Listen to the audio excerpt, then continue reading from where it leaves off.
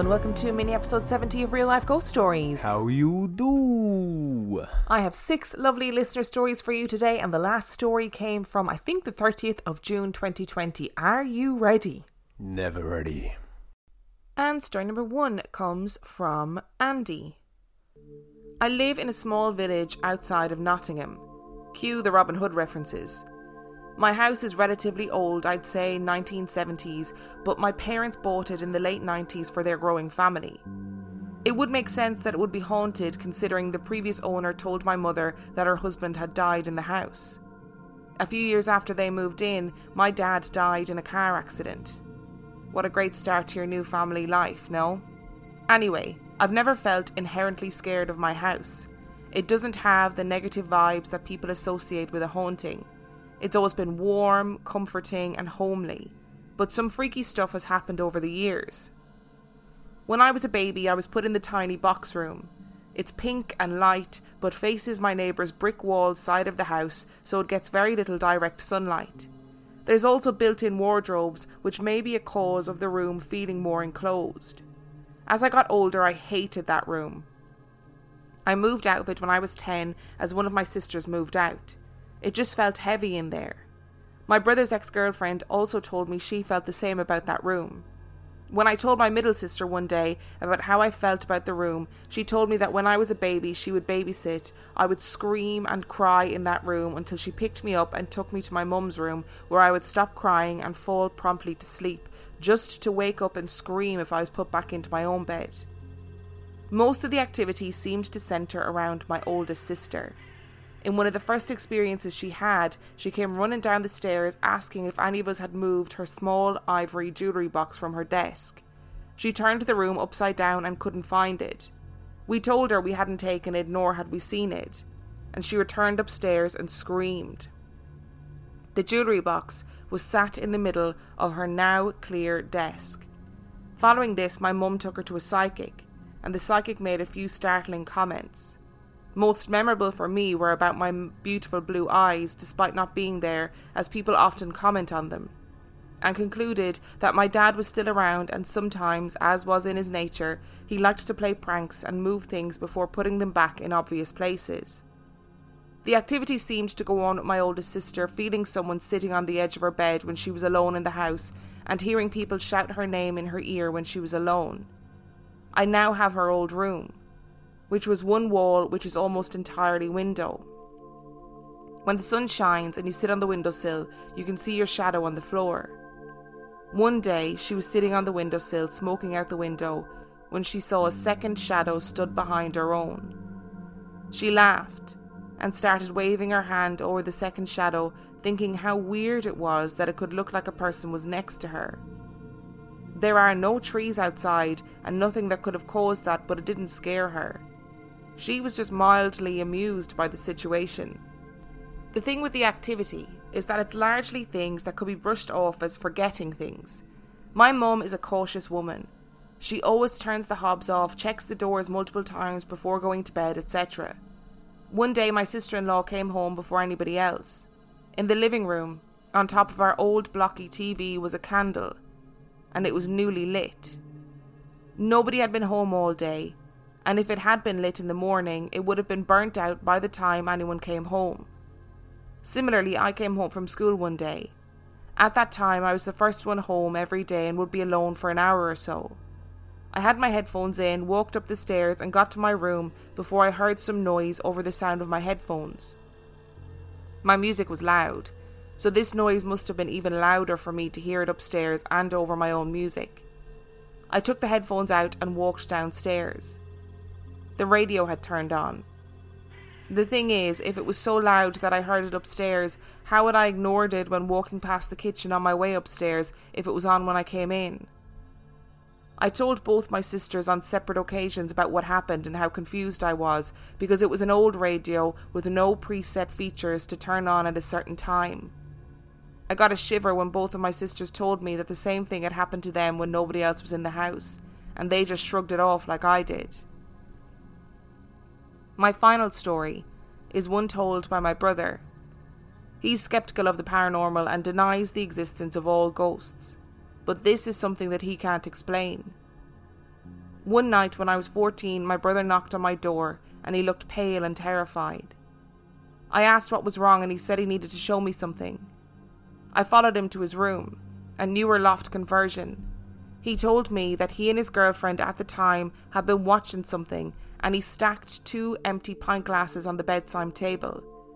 He pointed to the table, which was empty, and told me to look underneath it.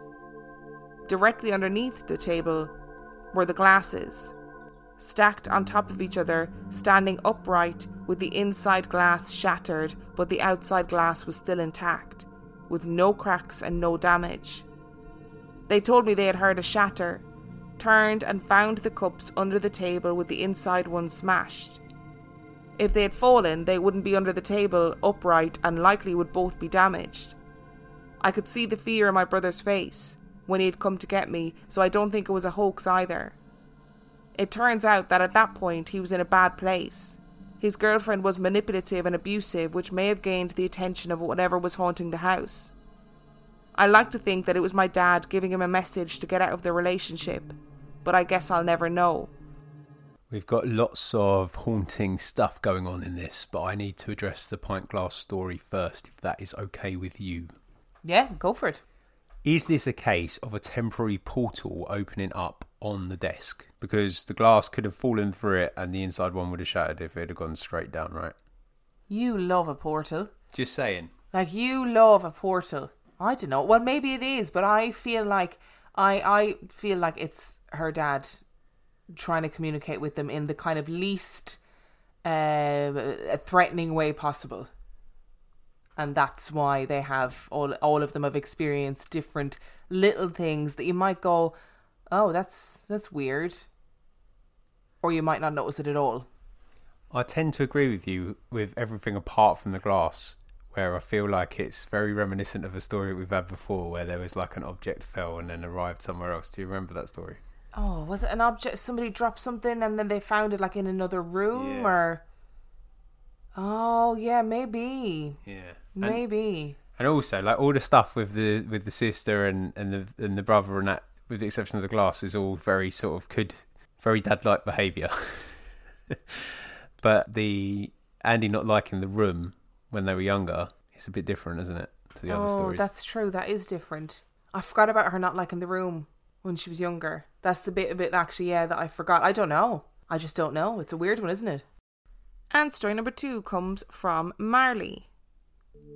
My mother was born on the island of São Miguel, Azores, Portugal. She immigrated to Canada with her parents and older brother at age 6. Her father, my grandfather, was what we would call a psychic medium today, though he certainly didn't advertise his abilities.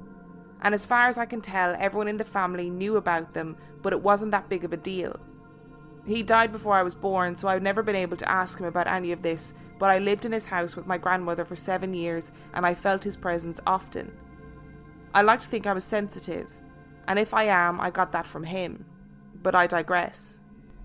Legend holds that my grandfather had been bothered by spirits his entire life. And not just him, but his younger siblings too. Though he was the only one who could see and interact with them. The Azores at this time was very impoverished, so his younger brothers all shared one large bed as children. They would be so plagued by spirits in the night that my grandfather had to start sleeping across the bottom of the bed to keep them at bay. Not long after he married my grandmother, as per tradition, they moved temporarily into her parents' home while they searched for a place to live. And he had an interesting experience. He had gone to bed, but my grandmother remained up with her mother and sister in the kitchen. My grandfather was awoken by my grandmother trying to get under the covers, which he had been hogging on his side of the bed. He had his back to her, so couldn't see her. But he began to extricate himself from the blankets he was hoarding when he heard something that gave him pause. What he heard was my grandmother, still in the kitchen talking to her sister. He rolled over, and sure enough, the woman trying to climb into his bed was a spirit. He tried to grab her, but she vanished. He could see spirits wherever he went. Even after coming to Canada, they did not leave him in peace. So this is where the legend ends and the real story begins. You see, because of his abilities, my grandfather found himself on the radar of the local witch. This was Azores, Portugal in the early 1950s, so witches were still a very real, though little talked about, thing. My grandparents had moved into their own home, which faced out into the little village square. Basically, there was a giant green space across the road from their house, bordered on all sides by rows of houses. Their house was on one corner of the square, and the witch lived on the opposite corner from them, diagonally across the park. My uncle, my mother's older brother, was only about 5 months old, a healthy, chubby, content baby that my grandmother and her sister doted on, often taking him for walks around the square in his pram. One day, the witch was waiting for them outside her home. Now, these are some seriously Catholic women, and they did not believe this woman was a witch, so they weren't concerned when she approached them, or when she leaned over to look at my uncle in the pram. They weren't even concerned when she cursed him, because they didn't believe in such things. But my healthy baby uncle became deathly ill. He cried all the time. He didn't sleep, he wouldn't eat, he lost weight and developed jaundice. My grandparents took him to specialists in the island capital, and even took him to a specialist on the mainland, but every test showed that he was a perfectly healthy child, except that he was dying. And my grandmother's prayers and blessings from the parish priest weren't helping. Finally, after months of my uncle wasting away, my great-grandmother took matters into her own hands. She said to my grandmother, "Maria, this child has been cursed. I've been trying to tell you, but you refuse to listen. Are you going to let him die, or are you going to do what needs to be done?" Or words to that effect. But that's what I've been told was said. However, it could have been embellished for the drama, which, to be honest, is pretty perfect. Finally, my grandmother relented and let her mother take the baby to the local witch doctor. Yes, the village had one of those too. Who took one look at my uncle and knew not only that he was cursed, but who had cursed him. The witch doctor told my grandmother that in order to break the curse, she had to wrap my uncle in his father's, my grandfather's, pants every night and feed him some sort of herbal concoction every day for a week. The curse would break and he would begin to eat and sleep regularly. And it worked. My uncle began to get better, and when they next walked him around the square again, the witch was waiting. This time, the women were very wary of her, though they still didn't truly believe she was a real witch. So when she approached them this time, they were cautious. But she just peeked into my uncle's pram, noticed he was healthy once more, and said, "I see your mother has finally figured out what to do for you," before she turned and went back into her house. They lived in the same house for another 10 years after that, and never had another encounter with the witch. I frequently ask my grandmother to tell me this story, and while she is reluctant, and often laughs at the ridiculousness of it all, she tells it, the same way every time. And she swears, which is a big deal for an uber-Catholic Portuguese woman, that it is the absolute truth. So there's obviously two parts to this story, both of which are fantastic. The thought or the way that I pictured the spirit woman climbing into the bed with the granddad is giving me the shibubs. The problem with this is, right, say if it was me and I was in bed and a spirit decided to get into bed with me, and I can only imagine that the idea behind that is for like optimum scares, right? They're like, "Oh, I'm going to scare the shit out of her now." They'd be lying there for ages because I definitely wouldn't even turn over. Not that even if I was awake, I'd just be like, "Oh, I can't be bothered turning over. Just, yeah, that's fine. I'm going to sleep now." So they'd just be lying there for ages going, "Any second now. No, this is pointless." And some of you may be thinking that Emma has just said this for comedic effect, but I can vouch that it's 100% true. I have no doubts that would be the least effective way of haunting Emma, is to climb into bed with her when she's asleep, because there would be no response. No, but even if I was awake, if it was nighttime, I'm not engaging with anybody at nighttime, so including ghosts, no interest. But yeah, I've made that 10 times scarier than it is in my head. So thank you for that imagery. I am fully creeped out. Hey, I kind of love the audacity of this witch. Like, I know it's not good that the child got sick, right? But the child then was cured, so we're all good. But I love the audacity of her. Imagine living across the road from somebody, attempting to kill their child, and then just carrying on and being like, yeah, what? And then the child is cured, and you're like, "Oh, finally, Figured it out then, did you? See you later. What a bitch. Yeah. Love her. Yeah. It was a real, like, that will learn you moment, wasn't it? Like, you're underestimating me as a witch, so I'm going to curse your child because I know that someone will sort you out and then everything will be good. Unless, of course, right, in real, true horror movie style, she actually didn't curse the child. She put a spell of protection on the child. And that's why she had the audacity, because she was like, no, something's wrong with this child, or somebody else is cursing this child. I'm going to protect them. But everybody misunderstands her in the area. See? I'm giving this witch a whole backstory that she does not need. I mean, that's a shout. That is a shout. And you've written half a movie there. So, James 1, over to you. Yeah, get in contact with me, James. I'll half write the script and you can do the rest, but I want all the credit. I mean, you probably have to contact Marley, actually, because it's not your story, but... Sorry, Marley, it's my story now, right? Because I've given that witch a backstory and I'm running with it. And story number 3 comes from Luke. On the topic of homemade Ouija boards, we made one at uni out of a glass mirror and used an upturned glass on it. Bit frightening that we did that now. Health and safety and all that. Anyway, we contacted a spirit and the glass was not moving too well on the mirror. Someone got some vegetable oil out of the kitchen and put a little oil on the mirror, and we asked the spirit if that was better, and the spirit moved the glass straight to yes. We carried on the session for quite a period of time. We had contacted the spirit of a young girl who had died of smallpox. Individuals lifted their hands occasionally off the glass, and by the end we were 100% convinced that not one of us was moving that glass. All I have to say, Luke, is that you're very lucky that you didn't open the gates of hell in your uni room. As everyone knows, a Ouija board and vegetable oil. But you do get extra points for creativity, because I feel like most of the homemade Ouija boards have been cardboard or, a bit of wood. But a mirror and vegetable oil is quite, I feel like that's an upmarket homemade Ouija board. So credit for that. But just don't make Ouija boards for people. It never ends well. It never ends well. You probably don't realise this, Luke, but there's probably a spirit of a smallpox victim, probably a little girl, following you around. Just to let you know. And before we go on to the next story, I just want to give you a little warning that it does deal with suicide. And story number 4 comes from Tracy. For as long as I can remember, my youngest son played and cooed with an imaginary friend. From the time that he could talk, when playing with said friend, he called him Daniel. He literally said Daniel before he said the word mommy. I paid close attention to the cartoons he watched, my older son's friends of the babysitter, to try and figure out where the name Daniel may have come from. And nothing. After a weekend of my boys staying with their aunt, I went to pick them up. Their aunt stated, Cayman talked to his imaginary friend Daniel a lot this weekend. I took a deep breath and just blurted it out. I don't think his friend is so imaginary. And she sighed a sigh of relief and said, I am so glad you said that because I don't think so either.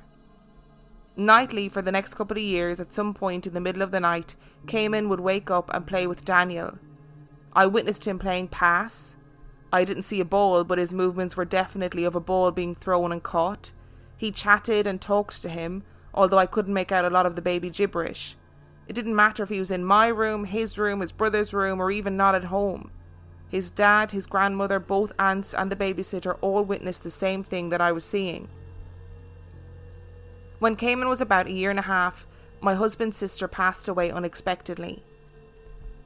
On a whim one day, we decided to go to a psychic, just for pure curiosity, and some of the family thought there may have been some foul play in her death. We sat down with the psychic, but the reading took us a very different direction than what we were there for. The psychic paused, looked directly at my husband and stated, You have a guardian angel, and his name is Daniel. I literally gasped out loud and nearly fell off my chair. My husband and I knowingly looked at each other in disbelief. There was a long, awkward, silent car ride back. What do you say to that? My husband and I split up for reasons irrelevant to the story. But the visits from Daniel did not subside. It's been nearly 2 years now that Daniel comes to play in the middle of the night, every single night. Cayman was sleeping in my room and it was a Saturday night. A night that will forever be embedded in my brain, as much as I would like to forget it. Just like any other night for so many years, I was awakened to Cayman talking to Daniel. But this time it was different. They weren't playing and laughing. Cayman was upset and trying to tell me what Daniel was telling him. God love his little baby 2-year-old heart. He just didn't have the vocabulary to tell me, try as he may. Cayman was shaking and upset and stated, "Mommy, Daddy, car, keys," over and over again. "Mommy, Daddy, car, keys." On Monday morning they found his dad, holding a picture of Cayman and his brother, a cross in the other hand, in a field, in his car, carbon monoxide poisoning. And suddenly, Mommy, Daddy, car and keys made so much sense. From all of the police reports, coroner's reports, etc., the date of death was undetermined. But I know it was Saturday night. For a few more months, Daniel would visit, but not every night. Sometimes Cayman would talk to Daniel and Daddy, and then it just faded out until one day it stopped completely. I believe in my heart of hearts, in every fibre of my being, that Daniel was and is a guardian angel. I believe that he was with both my husband and Cayman that cold, lonely night. I believe he was there for so long beforehand, knowing what the end outcome was to be. I believe that he knew my sweet baby angel Cayman was too young to understand why his dad would go away, never to return, so befriended him long before, to help him in this sad journey without the words to communicate his feelings. And I thank him for that. I believe that once Cayman had a grip and understanding and it was time, he moved on to help the next baby angel who needed him. So if anyone is listening and your baby angel is talking to an imaginary friend named Daniel, tell him that 19-year-old Cayman and myself are truly grateful for him and his assistance when we needed him most.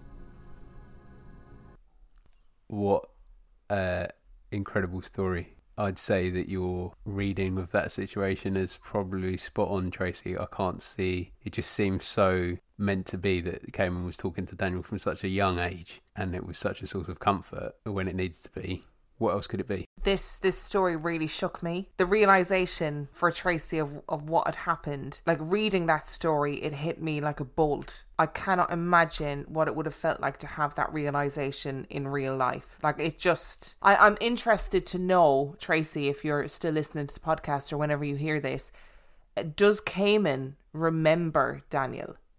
Like, does he... Because often we hear these imaginary friend stories and the kids have no recollection of it afterwards, or they just can't recall ever having an imaginary friend or that period of time. I'm curious to know whether Cayman remembers any of Daniel, because, like, what did he look like? Was he another child? Or was he an adult that was a guardian angel? Because I am just fascinated by this whole story. It is that thing of not having the words, like Cayman not having the words to be able to explain what Daniel was telling him. It's just, the whole thing is just equal parts, I think, baffling and fascinating, and also incredibly sad. On a completely unrelated note, I do love hearing stories with the name Cayman in it, because I have a Cayman in my family, so I thought that was very nice. And story number 5 comes from Anonymous. My mother-in-law was an amazing woman. I truly loved her and she felt like a second mother to me. We hung out all the time without my husband and she did so much for us. A truly kind, smart firecracker of a woman. When she died after a fairly long illness, we were devastated. Losing her was the most terrible thing that has ever happened to me.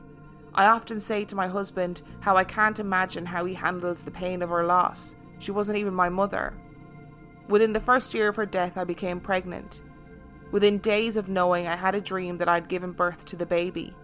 My mother-in-law was there, picked the naked baby up and said, "He's beautiful, and he looks just like his dad." I knew from that day that the baby I was carrying was a boy. Months later, on the day of the big scan where you find out the sex of your child, I was in the shower wondering to myself if my dream would prove true and I was really having a boy. As I left the bathroom, still thinking about the scan results and my dream, I walked down the hall to my bedroom and noticed something strange in the room that would become the nursery. The window was all fogged up, as if from my shower, and on the window in big letters that took up the whole frame was the word boy. It looked as if someone had taken 2 fingers and wrote it on the window. I stared at the window for some time in disbelief. The letters weren't perfect, but it was definitely intentional. I grabbed my cell phone and snapped a picture. I called my husband into the house and asked him if he had wrote on the window, and he swore he hadn't. We were even surprised that the window had fogged up from the shower. I had left the door to the bathroom open. My dog at the time liked to check up on me in the bathroom, or she freaked out.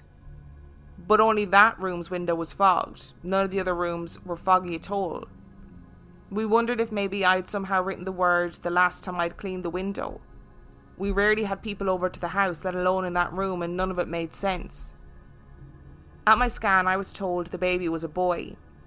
And afterwards, when our sisters wanted the news, I didn't tell them, but instead texted the picture of the window and asked who had done it. They both swore they hadn't, but they both clearly read the word boy on the window, and one even replied back, "So it's a boy then." My son's birth took a very long time, and by the time he joined us, his face was pretty swollen and he was the ugliest little thing. I said to my husband that my dream had been wrong about one thing: the baby looked nothing like him. But the next day, when the swelling had gone down, my son was the spitting image of his father, right down to a head of thick brown hair. I just kept thinking, he's beautiful, and he looks just like his dad. I don't know how to explain this. I mean, the dream could easily be coincidence. The writing on the foggy window too could be a fluke. I still have the picture on a memory stick somewhere. Maybe one day I will tell my son and let him decide what he wants to make of this. I still miss my mother-in-law every damn day. I still remember my dream vividly, and regardless if it was some sort of communication from the beyond or not, it was nice seeing her again and hearing her voice one last time. I would say that is a very clear and distinctive message from beyond the grave from your mother-in-law. I think, you've got the dream, which is one thing, and then you've got the foggy boy written on the... Well, it wasn't foggy boy that was written on the windowsill. Yeah, weird message. It was just boy. But the fact that the baby then looked like your husband as well is just very good. I would like to think that would be a very good joke if, when she said that the baby came out and it was swollen because of the birth and really ugly, and the mother-in-law was like, haha, looks like your husband. And that would be a good little joke, I think. But obviously then the swelling went down and baby just looked like husband, so maybe not actually a joke. I love stories like this because I just find them really comforting. I think they're really nice. I find it really comforting, but there's also a small part of me that dies every time that I hear these kind of stories, because there's a baby that's got more hair than me, and I find it quite soul destroying. There are lots of babies that have more hair than you. I'm sorry to be the one to have to break the news to you. And story number 6 comes from Jacob. I live in Maine, in this small, quiet town. You guys were talking about all these people that need to be heard and want their story to be heard, and I can relate as well. I just don't feel like anyone would believe me. At this moment in time, I'm 17 years old, and back when it happened, I was 10 years old. I had moved upstairs to a bedroom and 4 months had gone by. I came home from soccer practice. I take a shower, I eat, etc., and it was about 8 o'clock when I fell asleep. I woke up at 10:30 at night, and I was laying in bed. I opened my eyes, and I looked out my door, and on the stairs was a girl. She had this red dress on, and she looked like she had been crawling up the stairs. She was crying, and her makeup was running down her face, and her hair looks like she was in the rain. But it wasn't raining that night. This didn't look like a stereotypical cloud of smoke or mist or anything like that. She was in colour. Like I said, she had a red dress. Her hair was a light red with a mix of blonde. I was terrified, and I went under the covers and eventually fell asleep. I didn't tell anyone about it in the morning. My parents are Christian, so I didn't know how well it would go over. It was quiet for a while, but she came back when I was 14. It was 10 o'clock at night and I went to bed. I woke up at 12 and I looked out my door, and there she was, in the doorway. Not crying, but still had her makeup smeared down her cheeks as if she had been crying. She was looking into my room, and our eyes locked, and she looked interested. She didn't come closer or move further away. I almost screamed because I was so shocked to have the same thing happen again. I went under the covers and waited about 5 minutes. Eventually I took a peek and she was gone. If there is a pattern in her appearance, then when I turn 18 next year, I wonder if she will visit again. The house has not been owned by anyone else. My dad and my grandfather built the house, so I'm confused why there would be a spirit here. My only sister is younger, she was about 2 months old, and my brother doesn't make a habit of crying in a red dress. Well, at least I don't think he does. I hope this makes it onto the podcast one day. I finally have relief for telling someone. How, as a 10-year-old, do you fathom seeing that terrifying thing in your bedroom or outside your bedroom? I can't fathom it as an adult, as a man that is too old to be worried about these things. I cannot fathom it. I would like to point out that while I read these stories, Dan is writing notes, and his notes about the woman in the red dress goes, Jacob, 10 years old, new bedroom, and then red, and it trails off the page, and then he hasn't written anything else since. So, didn't enjoy that one, did you? No. I am of the opinion that the level of detail in this story is terrifying and therefore is definitely not something I want to encounter. Fair play to you, Jacob. I would have been making all kinds of tenuous links if I'd have sat through that. I would have quit soccer practice because I would have presumed that would be the reason why. Probably would have never slept in the room again. Yeah, I mean, the fact that you're already anticipating a return on your 18th birthday and you seem fairly calm about it from the way it was written, good on you. And you know what, Jacob? We believe you. I understand the difficulty of being really frightened that people aren't going to believe the things that you say. We believe you. And we're just here being non-judgmental. That goes out to everybody. If you're afraid to write in a story because you think we're going to judge it, we're not going to judge it. It doesn't matter. Just write it in. I am being judgmental. I'm judgmental with that female ghost. I do not want it in my life. Thank you very much. Bye. If you enjoyed today's episode, you can find everything you need to know about us on reallifeghoststoriespodcast.com. You can submit your own story to reallifeghoststoriespodcast@gmail.com. You can support us on Patreon, patreon.com/reallifeghoststories, where for $5 a month or $2 a month, you get access to heaps of extra content. And on that note, we shall see you next week. Bye.